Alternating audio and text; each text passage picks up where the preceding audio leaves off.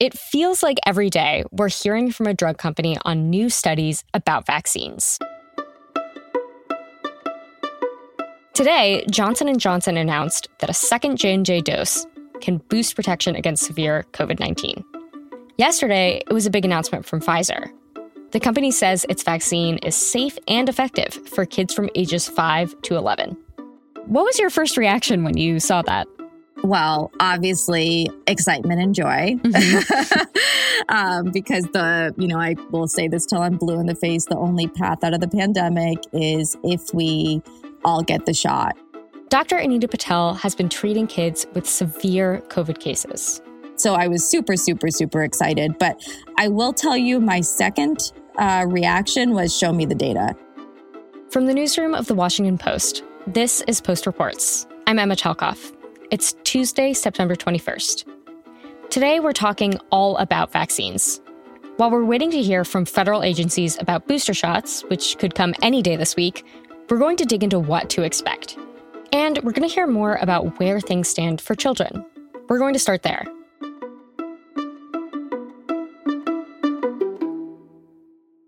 A second ago, you heard Dr. Anita Patel. She's a critical care pediatrician at Children's National Hospital here in D.C. I would say that my mental ability to handle sort of this new surge of COVID is very different from the beginning, because now I see every case of COVID in kids is preventable, because almost always the kids that we're seeing with COVID are in families that are unvaccinated. And that's what is mentally difficult to handle, is that this could have been prevented. We didn't need to get here. I talked to Dr. Patel about the vaccine timeline for kids, what we know and don't know so far, and what it's been like caring for children since the start of the pandemic.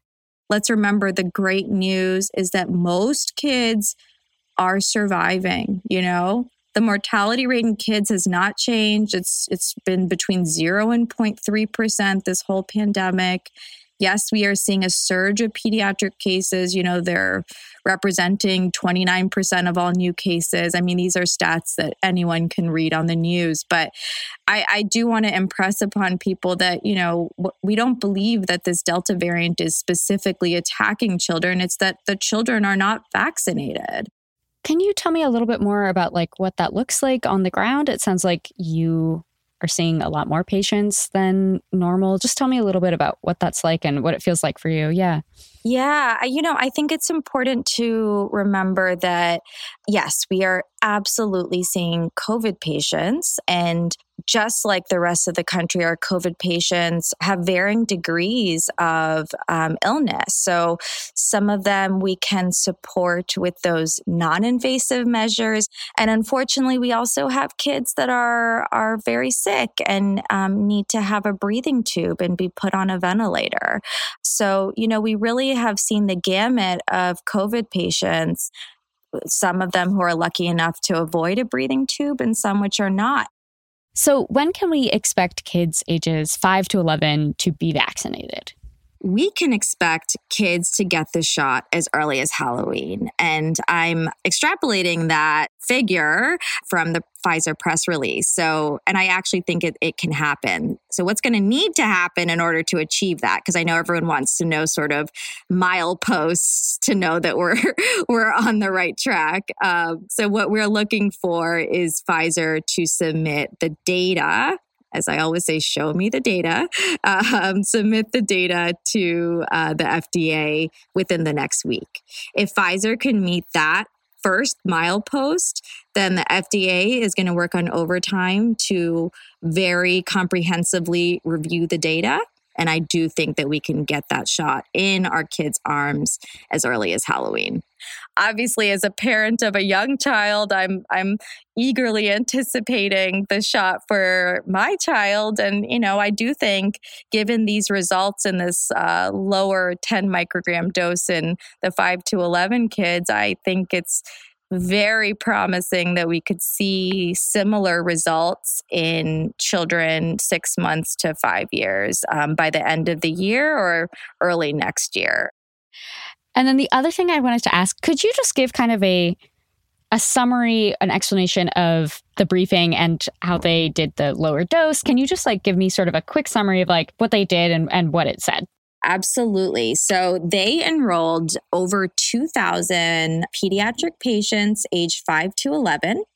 They powered the study for safety, meaning making sure there's no serious side effects. They powered it for tolerability, which means making sure that the non-serious side effect profile is also tolerable, because it has to be in order for people to actually get it. And then they also wanted to evaluate the neutralizing antibody response because, again, that does translate in our populations that have been vaccinated to protection against serious infection from, the SARS-CoV-2 virus that causes COVID-19. So it was powered for all three of those. And I think the most exciting part is that in our children 12 and up, they received the standard 30 microgram dose. And Pfizer, and really wanted to make sure that we achieved the minimum, but effective dose for younger children. And that's why they tested this 10 microgram dose, which is obviously 1/3 the dose that everyone else got. And even with that smaller dose, they achieved all the targets that I mentioned. It was safe, it was tolerable, and it produced an excellent neutralizing antibody response, which is all very promising. And I think it's important to know that in our younger kids, age 6 months to 5 years, they're testing an even smaller dose. It's 3 micrograms. So they are really making sure that they are giving our kids the smallest but most effective dose to sort of maximize all three of those prongs that I mentioned. I am very careful not to say that we have proven that this shot is efficacious because I haven't seen the data. None of us have seen the data. And also important to remember that the study was not powered, meaning they did not have a sample size that was created to establish efficacy. So the study is going to keep going and we will get there. They are seeing that our cases in children are going up by 240% since July, 240%. I just think health messaging around what this means is incredibly important. You mentioned earlier about the hospital being kind of overwhelmed, and I understand that Children's National was recently at capacity. Can you tell me a little bit about what that was like and what it felt like to see that, as you're kind of walking around? What did it look like? When we're at capacity, that can mean different things at different hospitals. And, despite being at quote unquote capacity, we do not close our doors. And that's the truth. But what that does mean, and I think it's important particularly for local people to know, is that does translate into longer wait times in the ER because there are more patients presenting. And, from a practical perspective, as I said, we never close our doors. So we make sure that if we do not have sufficient bed spaces in our ICU, that we make beds and staff it with, very qualified ICU nurses and ICU attendings at a location that's not in our ICU. So that's what it looks like. Yeah, I'm thinking you must just be exhausted. We had sort of, a first wave of learning how to deal with this disease. And for a while, it kind of seems like things were getting better. But what has it been like during this phase and seeing kids come in sick? Just, as there was starting to be a little bit of hope, but now we have Delta and now we have so many unvaccinated people. Can you just talk to me about what you've been feeling? I'm going to be honest with you. It has been mostly anger. And, I know we're talking about the vaccine because that is absolutely the most important measure we have to stop this pandemic and prevent the spread of the coronavirus. But, we always talk about layered protection, right? And that layered protection includes the vaccine, but it also includes masks, distancing, and improve ventilation in schools. And I think that anger is coming from, states that are actively working to not implement these life-saving measures. if they could have implemented that layered protection, even our unvaccinated children, those children who have not been eligible yet, could have been largely protected. And that's what makes me mad, And I will tell you, I was on service a few weeks ago, and it was mentally one of the most difficult weeks of being an attending in the ICU that I have ever had, because treating preventable illnesses is honestly devastating. And what does it mean to you for just like the spread of the coronavirus to hear that there has been a robust response in kids in this age group, 5 to 11 years old, to the vaccine? I mean, this is our path out of the pandemic. It truly is. And I know that people say, oh, but you can get breakthrough infections. Look, if you get a breakthrough infection that looks like the common cold, or a breakthrough infection that's asymptomatic, that is an example of the vaccine doing its job. We're not up in arms when kids get rhinovirus and stay at home. And yeah, they're sick and it's very awful for the parents. I can speak as a parent. It really is awful. But there are dramatic public health measures like face masks to prevent that, right? We don't do that to prevent the common cold. So if everyone is vaccinated, and we continue to make sure that their immune response is good, and I mean, I'm talking about the boosters, then that's our path out of the pandemic.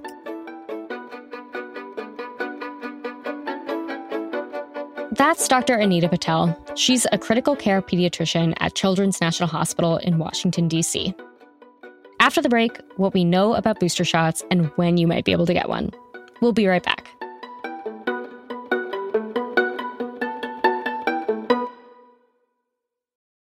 Hey, this is Christina Quinn. I'm the host of Try This, the Washington Post's new series of audio courses. The idea behind Try This is to become better functioning humans without having to comb the internet for countless hours. In our first course, we learned how to sleep better. Now, we're going to learn how to make our friendships stronger. I'll offer expert tips that are doable, and I'll keep it short. So let's do this. Class is in session. Find Try This from the Washington Post wherever you listen. This week was supposed to be the week that booster shots were made widely available for adults. Here's reporter Lena Sun. So in mid-August, the Biden administration and health officials made a very big announcement. Pending approval from the Food and Drug Administration, the CDC's Committee of Outside Experts will be ready to start this booster program during the week of September 20, in which time anyone vaccinated on or before January 20 will be eligible to get a booster shot. People who were 8 months past their second shot would be eligible to get a booster shot the week of September 20th. And in the view of many experts and in the view of many state health officials, including that specific date raised the expectation in the mind of the general public of, okay, come Monday, September 20th, I should be able to get my booster. And that's not really the case, because first the FDA and the CDC have to make a decision. This week, the FDA and CDC will discuss the next steps for boosters. The FDA's advisory committee already recommended third Pfizer shots for people who are 65 and older or at high risk. But that's still leaving a lot of people with questions. Moderna and Johnson & Johnson boosters are also in the works, but they've not yet started on the FDA approval process.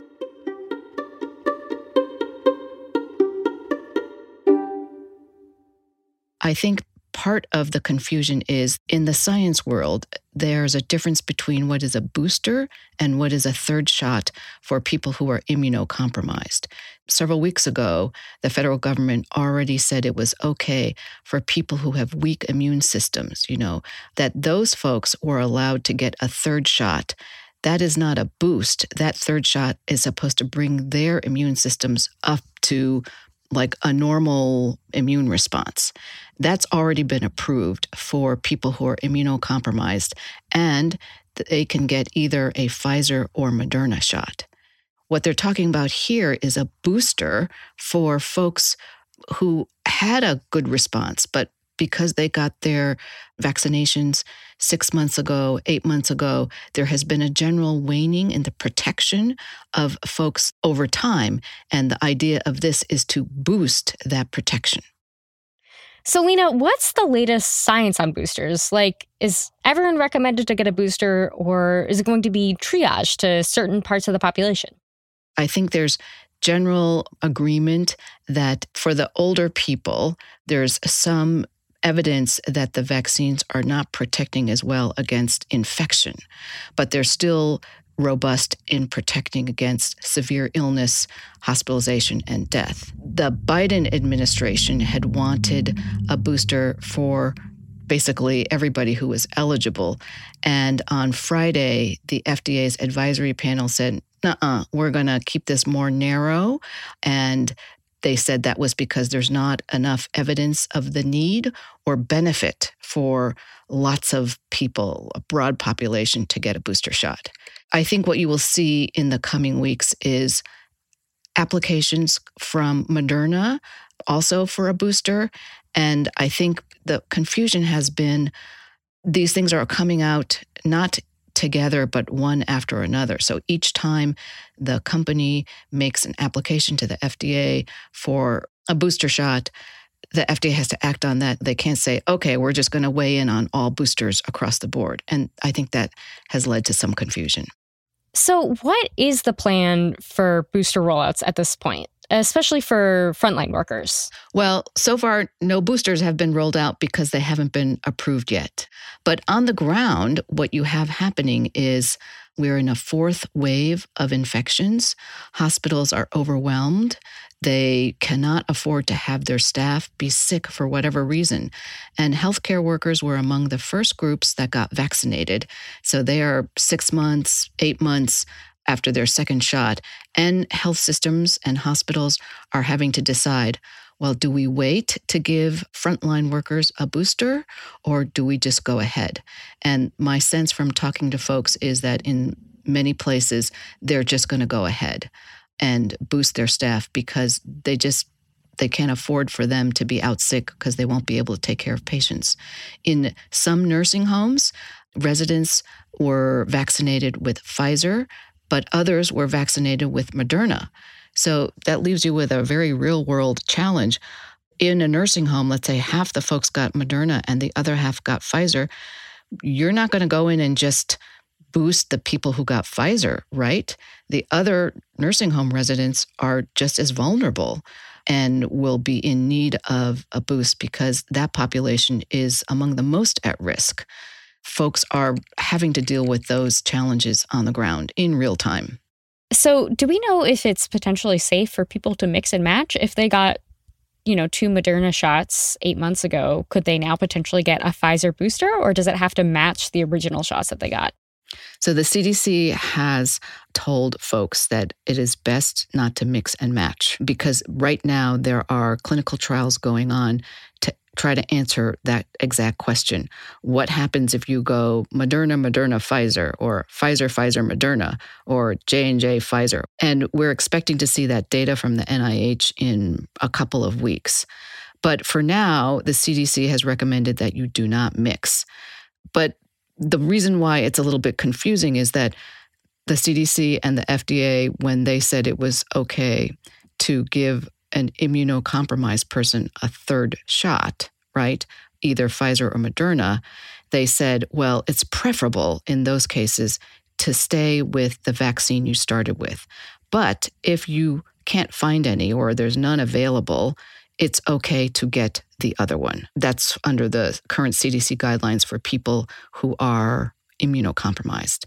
Dr. Fauci was asked this question over the weekend, and he said he thought it was unlikely that there would be sort of big problems with mixing and matching. But obviously, you don't want to base vaccine policy on a hunch or what they think might happen. They're waiting for the data. And that is why the current federal recommendation is not to mix and match. I think a lot of this kind of gives me a feeling of deja vu back to when the vaccine was rolling out and there was all this confusion about when we could get it and what that would look like and how to get it and where to get it. Why is that happening again with the boosters, given that we just kind of went through that whole process for the first time? That's a good question, but it's also because science is messy and science is not black and white. And you had the administration sort of setting those expectations for the week of September 20th.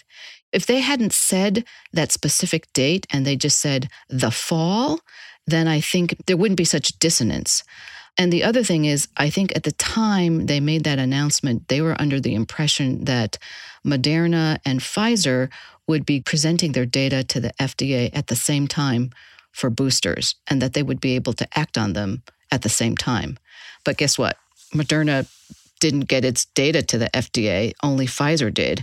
And so they made a decision that, they weren't going to wait, right? They were going to move with the data that they had.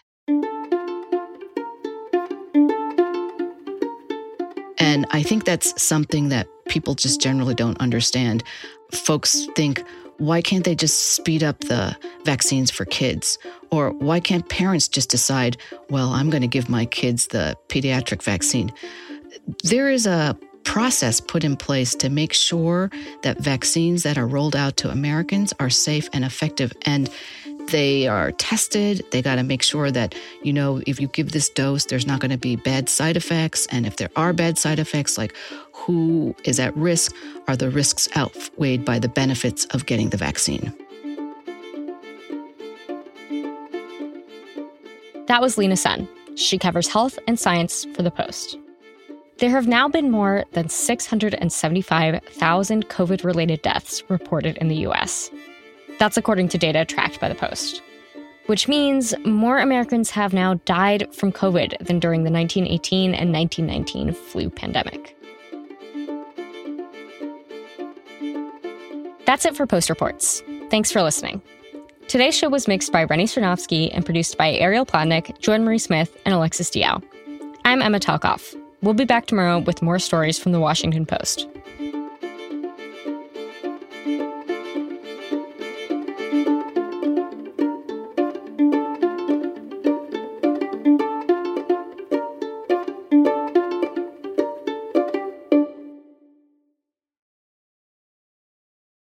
Hey, this is Christina Quinn. I'm the host of Try This, the Washington Post's new series of audio courses. The idea behind Try This is to become better functioning humans without having to comb the internet for countless hours. In our first course, we learned how to sleep better. Now, we're going to learn how to make our friendships stronger. I'll offer expert tips that are doable, and I'll keep it short. So let's do this. Class is in session. Find Try This from The Washington Post wherever you listen.